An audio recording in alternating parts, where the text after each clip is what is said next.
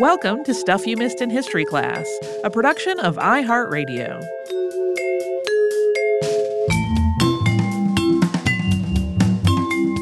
Hello and welcome to the podcast. I'm Holly Fry. And I'm Tracy V. Wilson.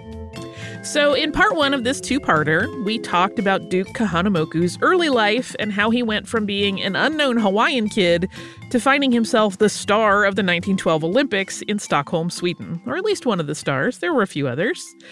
Today we are going to talk about what happened to Duke after that sudden onslaught of fame and how it really wasn't quite what Duke expected. We are going to pick up right where we left off. So if you skipped part one, you might feel a little lost here. Duke Kahanamoku's love of outdoor sports helped popularize beach volleyball in Hawaii and beyond, as well as aquaplaning. That's riding a board that's being towed by a motorboat. He was invited to join the Outrigger Club that had once forbidden his membership, and he did accept that. He knew that it would help further all of the sports that he loved so much if he joined. Yeah, he really had a big sense of all eyes being on Hawaii and spreading Hawaiian culture in ways he could do that. And he seemed to be willing to let bygones be bygones in a variety of instances if it would help any of that and help Hawaii in his eyes. But one of his most famous surfing feats, which continued to put Hawaii on the world stage, happened in 1917. And the story is that he surfed a wave for a mile or more. That distance has shifted over the years. There is no exact way to measure it at the time because he was out in the water catching waves. It wasn't like he was on a course. And as Kahanamoku's legend grew over the years, so did the length of this ride in various accounts. But it was really quite impressive. It probably was at least a mile, possibly more. And this event is nicknamed Kahanamoku's, quote, long ride. And Kahanamoku later said of it, quote, "I never caught another wave anything like that one. It is a golden one that I treasure, and I'm grateful that God gave it to me." There were two significant deaths that happened not long after that famous moment. In August 1917, Duke's father had a heart attack and died almost instantly at the age of just 48. And of course, this was emotionally harrowing, but it also put Duke in a position of being responsible for the rest of the family. 3 months after that, Queen Liliuokalani died after a stroke. And Duke, who was perhaps Hawaii's most famous resident at that time, was asked to be a pallbearer at her funeral. And of course, if you are paying attention to the timeline, we're in World War I time. And during World War I, Duke contributed to the war effort in his own unique way. He toured the U.S. doing swimming exhibitions to raise money. And these exhibitions also included instructions in life-saving, which to me is kind of the neatest part. The Olympics, of course, had been canceled, and that was a huge blow to an athlete who was celebrated by the world, but who was also struggling financially just to maintain amateur status for games that were no longer happening. He did move into a job eventually as an underwater inspector for the Public Works Department. While he was in Washington, D.C. during this tour and also awaiting orders to be called up for service, Duke Kahanamoku became ill with the flu that was rapidly spreading around the world at that time. He was actually in really bad shape when a former girlfriend intervened and got him some medical attention. When he got home as the war was ending, Duke had lost more than 20 pounds, and he looked, in his own words, like a ghost. I mean, we've talked about that pandemic flu being really hard on otherwise young, healthy people a lot of the time. It took him a long time to recover fully. And once he did recover, he continued to compete as a swimmer, but his performance, even after he had trained and regained his strength, was not what it once was. Duke spoke about how cross-training, specifically in rowing, had not really been the right thing for his swimming muscles. And the press was kind of unkind. There were articles skewering Duke and accusing him of basically being a big baby. One was so unkind, calling out Duke dropping out of a competition as a matter of laziness, that Duke actually filed a libel suit. In the spring of 1920, Prince Edward, who would later become King Edward VIII, and his cousin Louis Mountbatten arrived in Hawaii, and they wanted to learn how to surf. Everyone knew that Duke was the person to teach them, and he did. He took them to ride waves in canoes and on his surfboard. Prince Edward found the whole thing thrilling and, quote, jolly good fun. He also told Duke it was the first time he had been able to get away from all the news cameras and security. Just as quickly as the Hawaiian press had turned on Duke for not winning races, it lauded him for making this connection with the prince and representing Hawaii so well. Also in 1920, Duke, who had refocused and really started retraining and started winning races again, was once again chosen for the U.S. Olympic team that traveled to Antwerp, Belgium. This trip actually had kind of a harrowing moment early on when the athletes were boarding their ship in New Jersey and they saw on the docks dozens of coffins carrying the bodies of U.S. soldiers who had been killed during the war. The ship they took, the Princess Matoika, was dirty. It was in poor repair. There were a lot of issues around it that got reported to the Olympic Committee. It was that bad. There were rats and other problems. But Kahanamoku helped keep the team's spirits aloft by playing his ukulele and singing in the evenings. And when they arrived in Antwerp, there were more reminders, though, of just how much the war had impacted everything. One of the biggest ones for Duke was that Cecil Healy, who had been a competitor and a friend, had been killed in action. Kahanamoku once again medaled in the same two events as he had in 1912. Those were the 100-meter freestyle and the freestyle relay. This time, he took home gold medals in both. The conditions that he was swimming in were not favorable for him at all. The water was very cold, estimated to be below 60 degrees Fahrenheit, or 15.6 degrees Celsius. And that makes it even more impressive that Duke not only won the 100-meter finals, he also broke his own world record. He came in at 1 minute 4/10 of a second. And remember, this is meters, not yards, if you're thinking about that 100-yard record that we talked about earlier, starting his swimming career. That race actually didn't stand, though. There was controversy about whether another swimmer had interfered with a third competitor and it had to be restaged. Duke still won, but not as fast as that first time.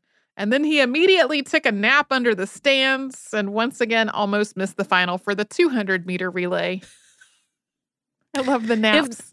If there were an Olympic napping competition, Duke Kahanamoku would win gold, silver, and bronze every time. He was so good at naps.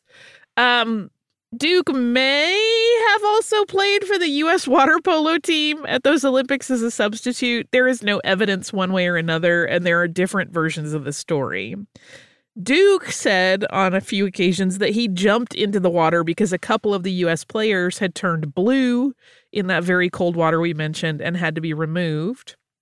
Another member of the U.S. swim team, Helen Meany, gave a different account that the swimmers basically formed an ad hoc team when the polo team refused to play in the chilly conditions and that they were such a mess because they didn't even know the rules of the game, that the referee, quote, was laughing so hard he nearly fell off the high chair he was sitting on.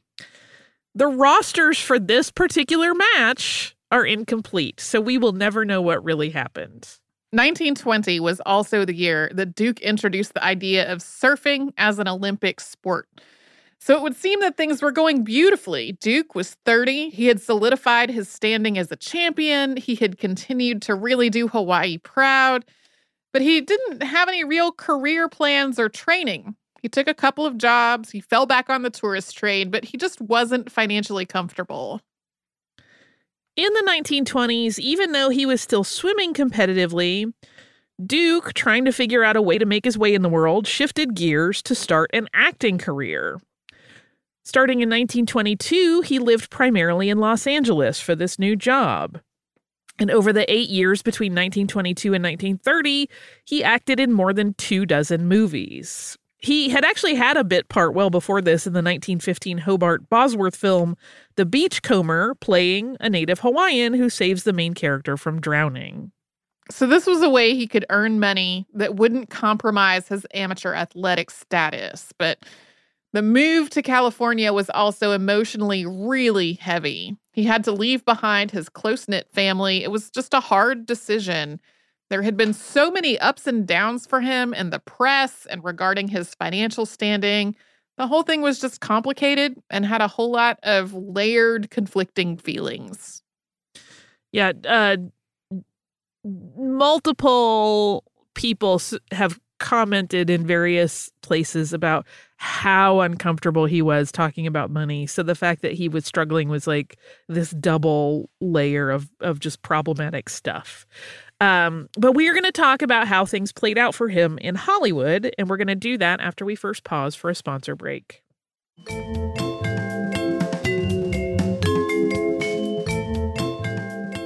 So Kahanamoku had envisioned being a film star, but it pretty quickly became apparent that Hollywood was not ready for a non-white lead in movies, so he was relegated to small parts. He did stay in California, though, because he really appreciated all of the outdoor sporting opportunities it offered. He started working at the Santa Monica Beach Club as a lifeguard to make ends meet, and as a side effect, he helped popularize beach volleyball there. He also gave swimming and surfing lessons to actors to make extra money, and he joined the Los Angeles Athletic Club so he could use their facilities to train, because he really wanted one more Olympics. In 1924, Duke, who at this point was 34, participated in the Olympics in Paris. His younger brother Sam had also qualified in the same event, and the Kahanamoku brothers swam the 100-meter freestyle. This time, Duke won a silver. His competitor, Johnny Weissmuller, took home the gold, and yes, that's the same one who went on to play Tarzan in films. The press had played up this rivalry between the two swimmers, and Duke had wanted to beat him, but he was also really gracious about it. Sam Kahanamoku won the bronze, and incidentally, Duke and Sam's brother David was also on the U.S. swim team that year. Yeah, that was all Kahanamoku year for the Olympic swim team. There is a story that came up later on. Like I said, the press tried to play this up as like this big rivalry, and they ended up really to be pretty good friends. And there had been stories that Duke and Sam were trying to like intimidate Weissmuller on the deck, which doesn't sound quite right. But then Weissmuller later said, no, Duke just told me, like, let's get the top 3 for the U.S., however it plays out, just as long as we all get there together, which seems a little more in line with what we know about him. But after the 1924 Olympics, Duke returned to Los Angeles, and in another crossover with a previous show topic, he signed an acting contract with Adolf Zucker's famous Players Lasky Corporation, which of course became more well-known once its name was Paramount Studios. And we mentioned earlier that he appeared in more than 24 films, but the actual number is unknown, due to the fact that many films from that era were not preserved and have been lost to time, and because Duke sometimes appeared in parts that were so small they did not merit a credit. There is no way to get an accurate number. There are people who have gone through films and been like, I think that's Duke Kahanamoku in the background, but I'm not positive. That's how like uncertain it is. But he did become lifelong friends with famous director John Ford during this time, after appearing in some small parts in a couple of Ford's movies. One of the surprising ways that Duke made headlines was an event that took place in 1925. The fishing yacht Thelma, helmed by cigar store owner Myron Bland, had ventured out despite danger flags flying in the harbor off Corona del Mar. Duke and his friends happened to be camping on the beach that weekend, and Kahanamoku saw the yacht get slammed by a huge wave and capsize. He immediately grabbed his surfboard and paddled out to the boat where passengers were just tangled up in the ropes and equipment. He managed to get 3 people onto the board and started paddling back to shore. His friends met him in the water and then relayed these rescued boaters to safety. Duke made 2 more trips, rescuing a total of 8 people himself. 2 other bystanders seeing what Duke was doing had also made rescue runs, and a total of 13 people were saved, but 5 drowned that day. And while the people rescued spoke of Duke as this wizard and a savior who had plucked them from the clutches of death, when he was questioned about how he managed to rescue so many people, the Hawaiian athlete really did not say much, true to form. His only response was, I do not know. It was done. That's the main thing. By a few tricks, perhaps. Later that same day, when the warning light on the jetty was knocked out, it was once again Duke and his friends who sacrificed their own safety to restore it, rather than risk other boats meeting the same fate as the Thelma. It was thanks to the events at Corona del Mar that day that paddle boards became standard equipment for lifeguard stations. While commenting on this outcome, Duke noted that, quote, some good sometimes comes from the worst of tragedies. And that was a huge story, but throughout his life, Duke actually rescued a lot of people from drowning. As part of his surf club that we mentioned, he and his friends routinely helped people who had gone out too far and found themselves struggling. And while he was preparing for his first Olympics, he had rescued a man in Atlantic City who had passed out from intoxication and fallen into a pool. He had also saved another surfer on that same beach at Corona del Mar. But that fishing boat made huge news. It was in the papers all over the world. So finally, Duke realized he was just not going to make it big in LA, and he also missed home desperately. He was heading into his 40s, and he went back to the islands in early 1930. He rekindled his love of surfing and spent time with his family, and he once again assumed the role of tour guide and beach companion to any famous people who visited. He found work as the superintendent of Honolulu Hale, where the city's government was housed. This job was touted as a sort of honorary greeter position, but the reality was that he was doing labor to maintain the grounds in the building, like literally mopping floors, mowing lawns, painting things, general upkeep. Duke later called this job official toilet cleaner. Duke tried out for the 1932 Olympics, but he didn't make the team. He was 41 during the trials. His legs just didn't have the stamina for the 100-meter race anymore. He would start strong, but then finish in a more disappointing way. He helped out with the running of the games in Los Angeles, and it's sometimes reported that he was an alternate on the water polo team, but there's really no official record to substantiate that. When Duke got back to Oahu after those Olympics, his superintendent job was eliminated. And at that point, they offered him the position of janitor, and he turned that down. He took a job instead as the manager of 2 gas stations for Union Oil, saying to the offer, heck yes, I'm not too proud to pump gas. Duke had another job change in 1934. That year, he was elected sheriff of the city and county of Honolulu. He served in that role for 25 years. He was reelected 13 times. And this may seem like kind of a strange move, but when he was still young, Duke's father had moved into a job on the police force. So there was an element of family continuity in this dedication to serve. Additionally, in the years leading up to Duke's first election, there had been a lot of ongoing racist tension between Native Hawaiians and the white population that had moved to the island, including a lot of the military men that were stationed there. This most famously manifested in the tragic Thalia Massey case when Massey, who was a Navy wife, falsely accused 5 men, some of whom were Native Hawaiian, of beating and sexually assaulting her. That case may be an episode when I'm feeling mentally strong enough for it. It is very ugly. While Duke was not a particularly ambitious or power-hungry man, though, he had a way of putting people at ease and getting along with everyone. So as this sheriff's race was coming up, he kind of offered a choice for someone that might help ease the tensions in Honolulu. And after he was elected for the first time, he took out an ad space in all of the papers, thanking the people for his win and promising to try to live up to their trust. He may not have been ambitious, but Duke was also not afraid of hard work. And this sheriff position was a really good match for him. He worked to improve the local jail. He made it a point to visit jails and police stations in other cities when he traveled to kind of gauge areas where Honolulu could improve. Yeah, one of his ongoing projects that just he could not get support for it was that he was like, we need a new jail. This one is really not good enough. In part because when he first started, everybody escaped from it. Like, it was apparently just easy to walk out of it. And he was like, why even have it? Took a very long time to get support for that move. In 1936, Duke's mother, Julia, died. And this was, of course, very difficult for Duke and all of his siblings who just adored her. And when she was laid to rest, it is said that the family had 2 full truckloads of flowers brought to her grave. We are about to get to the time in Duke's life when he met and befriended heiress Doris Duke. Before we get into that, we will hear from some of our sponsors.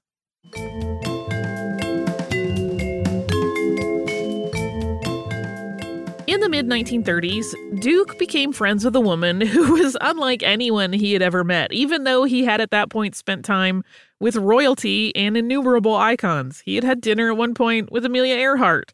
But this was Doris Duke. And Doris had first traveled to Hawaii when she was 22 on her honeymoon. She was a tobacco heiress who had come into millions at the age of 12. She also had staggered payouts throughout her life as she matured. And she lived her life seemingly without any restrictions. And Doris and the Kahanamoku family became very, very close.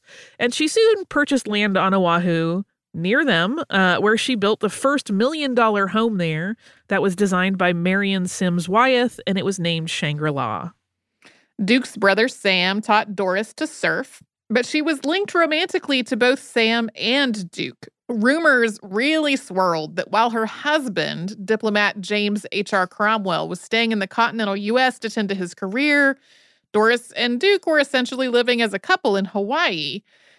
Doris became pregnant at the end of 1939 or early 1940, and the paternity of that child, who died not long after she was born, has been debated ever since. But Duke was in a relationship with dance instructor Nadine Alexander in 1940, and the couple married in August of that year.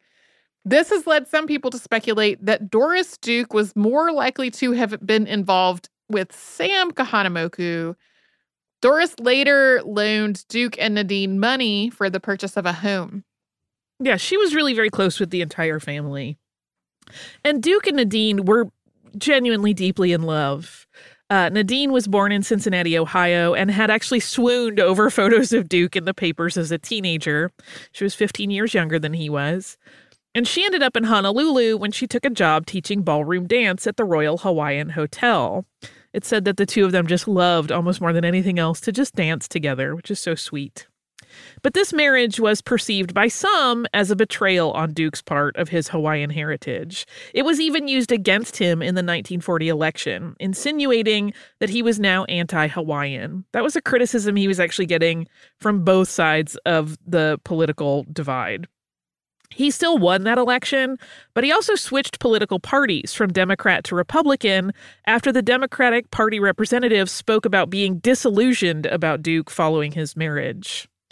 Duke was generally, we keep talking about how beloved he was, and he was well supported by voters from both parties. That switch really did not change much. When Pearl Harbor was bombed on December 7th, 1941, Duke and Nadine were eating breakfast at the Outrigger Canoe Club. Duke called an acquaintance to make sure it was a real attack and not the local military base running some kind of a training maneuver. When he confirmed what was happening, he and Nadine made a run for the safer shelter of City Hall. Because of his position as sheriff, Duke Kahanamoku had to oversee the really inadequate city morgue and inspect potential dig sites in case a mass burial plot was needed. Duke went on to set up a citywide alert system in case additional attacks followed that one. Following the war, he became a supporter of statehood for Hawaii. This obviously was not something everyone wanted. He also signed a deal for his name to be used in marketing for Aloha shirts made by clothing company Cisco Casuals. This was not the first such deal he signed, but it was one that had him touring the continental U.S. to promote the product with Nadine at his side. In 1955, Duke had a heart attack and spent 10 days in an oxygen tent. He recovered and was sent back home with instructions to follow a limited diet, but according to Nadine, he didn't always follow that. From that point on, Duke had a number of health issues, including asthma and ulcers, which Nadine believed were the result of his keeping his emotions bottled up. Yeah, she definitely made clear that she thought him being nice to everyone all the time, no matter what they did to him, was part of the source of his health issues. In 1956, he went to the Olympics again, this time not as an athlete. He was 66 at that point, but as a representative of the United States. And he watched as many of the swimming events as he could. He was apparently really blown away by the swimmers, one, that their bathing costumes had gotten sleeker and allowed them to be faster in the water, but also he's said to have been really, really wowed by their training regimens. And when the games were over, Duke and Nadine toured Asia together. On August 21st, 1959, Hawaii gained statehood. And while this was something that Duke had supported, afterwards he watched throngs of people move to the islands. Waikiki quickly grew into a tourism village. He might have started wondering if that had really been the right move. Things took an even more troubling turn when the sheriff's office was eliminated in a city reorganization. That meant that Kahanamoku was out of a job. He was eventually given a job as the city's official greeter, but that paid less than $9,000 a year. That pay, or lack of it, was recognized as wrong by a lot of people. There was no lack of awareness regarding just how much Duke had done on the world stage to promote Hawaii and represent it in the best possible light. And at that point, he had been doing that for almost 50 years. And yet, he was taking home just a little over $500 a month after taxes as he approached his 70th birthday. And it was the need for a more substantial income than that led Duke, with the help of talent manager Kimo Wilder McVeigh, to open a restaurant and nightclub called Duke Kahanamoku's, of course. That was in Waikiki to get in on the tourist trade. And to help drum up business, McVeigh hired Don Ho to play. Things picked up. McVeigh also organized surfing contests branded with Duke's name to keep public interest in Kahanamoku growing. In March 1962, Duke spent a week and a half in the hospital for his stomach ulcers. 2 months later, after he took a hit to the head on his catamaran, he found he was unable to stand and he was rushed to the hospital with a diagnosis of a blood clot that necessitated emergency brain surgery. Duke was inducted into the Swimming and Surfing Halls of Fame in the second half of the 1960s. This was an honor, but it was also one he really didn't have much time to enjoy. In 1967, his ulcers had gotten so bad that he needed several blood transfusions, and he had to have an operation that removed almost half of his stomach. He recovered, but on January 22nd, 1968, Duke had a heart attack while he was working on his boat, and he died in Honolulu at the age of 77. His ashes were, of course, sent into the ocean in a ceremony where they were escorted on a surfboard atop an outrigger canoe that was flanked by several more canoes. It's said that hundreds of surfers paddled out with them. When his family and friends got to a point where they couldn't go any further, Nadine dropped the box containing his ashes into the water. Duke was inducted into the U.S. Olympic Hall of Fame in 1984. 6 years later, a statue of Duke was dedicated at Waikiki on his 100th birthday. There had been efforts to erect a statue of him when he was alive, but that whole thing made Duke really uncomfortable, and he was pretty relieved when the plan fell apart. At the dedication ceremony for the statue, Nadine told the crowd, quote, "I hope you will all come to the beach and visit him because he doesn't want to be lonely." Another statue of Duke went up in Australia in 1994, also with Nadine to champion the project. Duke received numerous other posthumous honors, including having his image on a U.S. Postal Service stamp, which happened in 2002. Before Nadine died in 1997, she set up a nonprofit, the Outrigger Duke Kahanamoku Foundation, which funds the preservation of Hawaiian water sports and grants scholarships to students from the islands. In a move that remains controversial among Duke's family, she bequeathed trademark rights to his name and likeness to the foundation. Visiting Oahu, it's easy to see how important Duke Kahanamoku was and is to Hawaii, and how he's become the iconic embodiment of the spirit of aloha. But when you think about the entire culture and subcultures that have been born of Duke's influence in Hawaii and beyond, it's really staggering. His casual, fun approach to surfing really defined the sport. And in turn, that same vibe defined the skateboarding culture that sprang off from it. Entire companies that manufacture boards, clothing, footwear, etc., all of that intended to capture that feeling have been launched, and a lot of them to great success because, of course, everyone wants to have that cool and relaxed style and feel, and you can draw a line straight back through history to that laid-back beach culture in Duke Kahanamoku. He impacted Hawaii in other, more concrete ways as well. If you have ever visited the Pearl Harbor National Memorial in Honolulu, which is quite a thing, you have benefited from the work of Duke Kahanamoku. He raised money for that permanent tribute to the USS Arizona. Part of what made Duke Kahanamoku so winsome was just his endless modesty. When he competed with a club or a team, he always wanted to celebrate the group rather than himself, even though he was easily the strongest swimmer among them. And after his first famous wins and his first official races in 1911, he said that it was the waters of Oahu that were really to be credited. Quote, "Our water is so full of life. It's the fastest in the world. That's all there is to it." I love that he gives the water credit for his win. He's like, oh, it's the water. It's great. I really love him. Yeah, me too. Me too. We'll talk about how much we love him in our Friday episode. But yeah, there are more fun stories about him that didn't quite fit into these two episodes. So on Friday, I'll try to pepper a couple more of those in.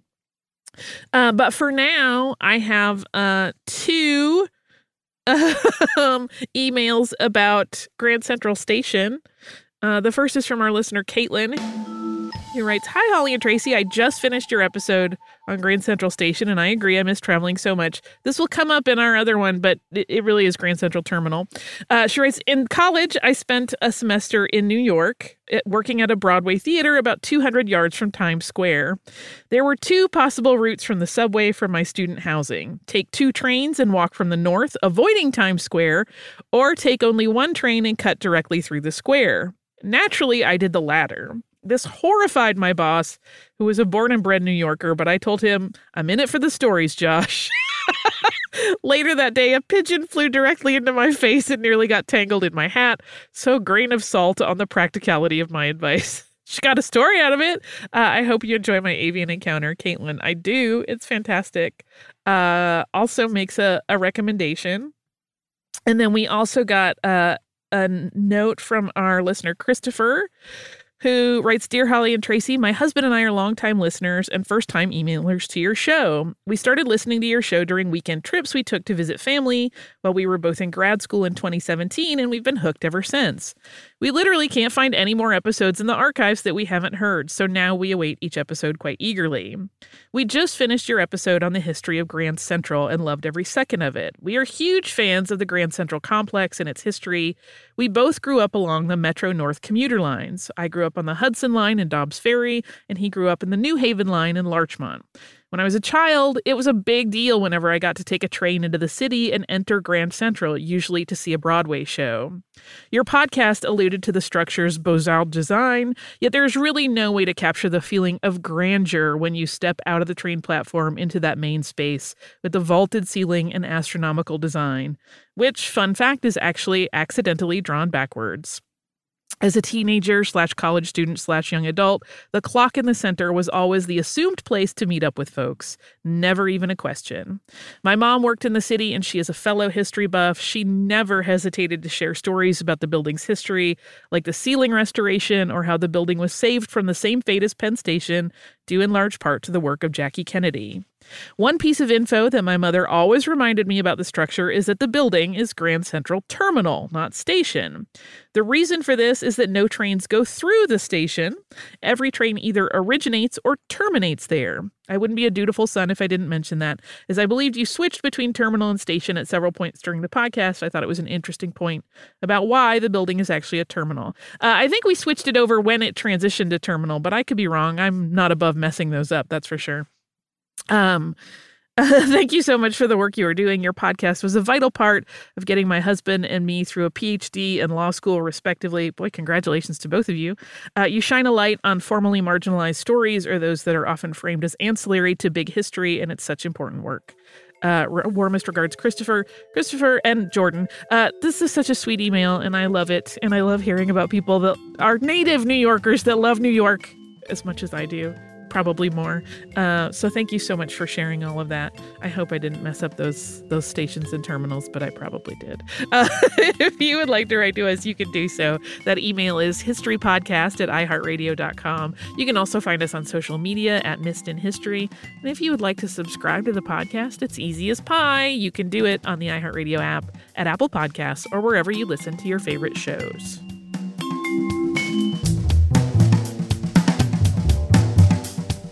Stuff You Missed in History Class is a production of iHeartRadio. For more podcasts from iHeartRadio, visit the iHeartRadio app, Apple Podcasts, or wherever you listen to your favorite shows.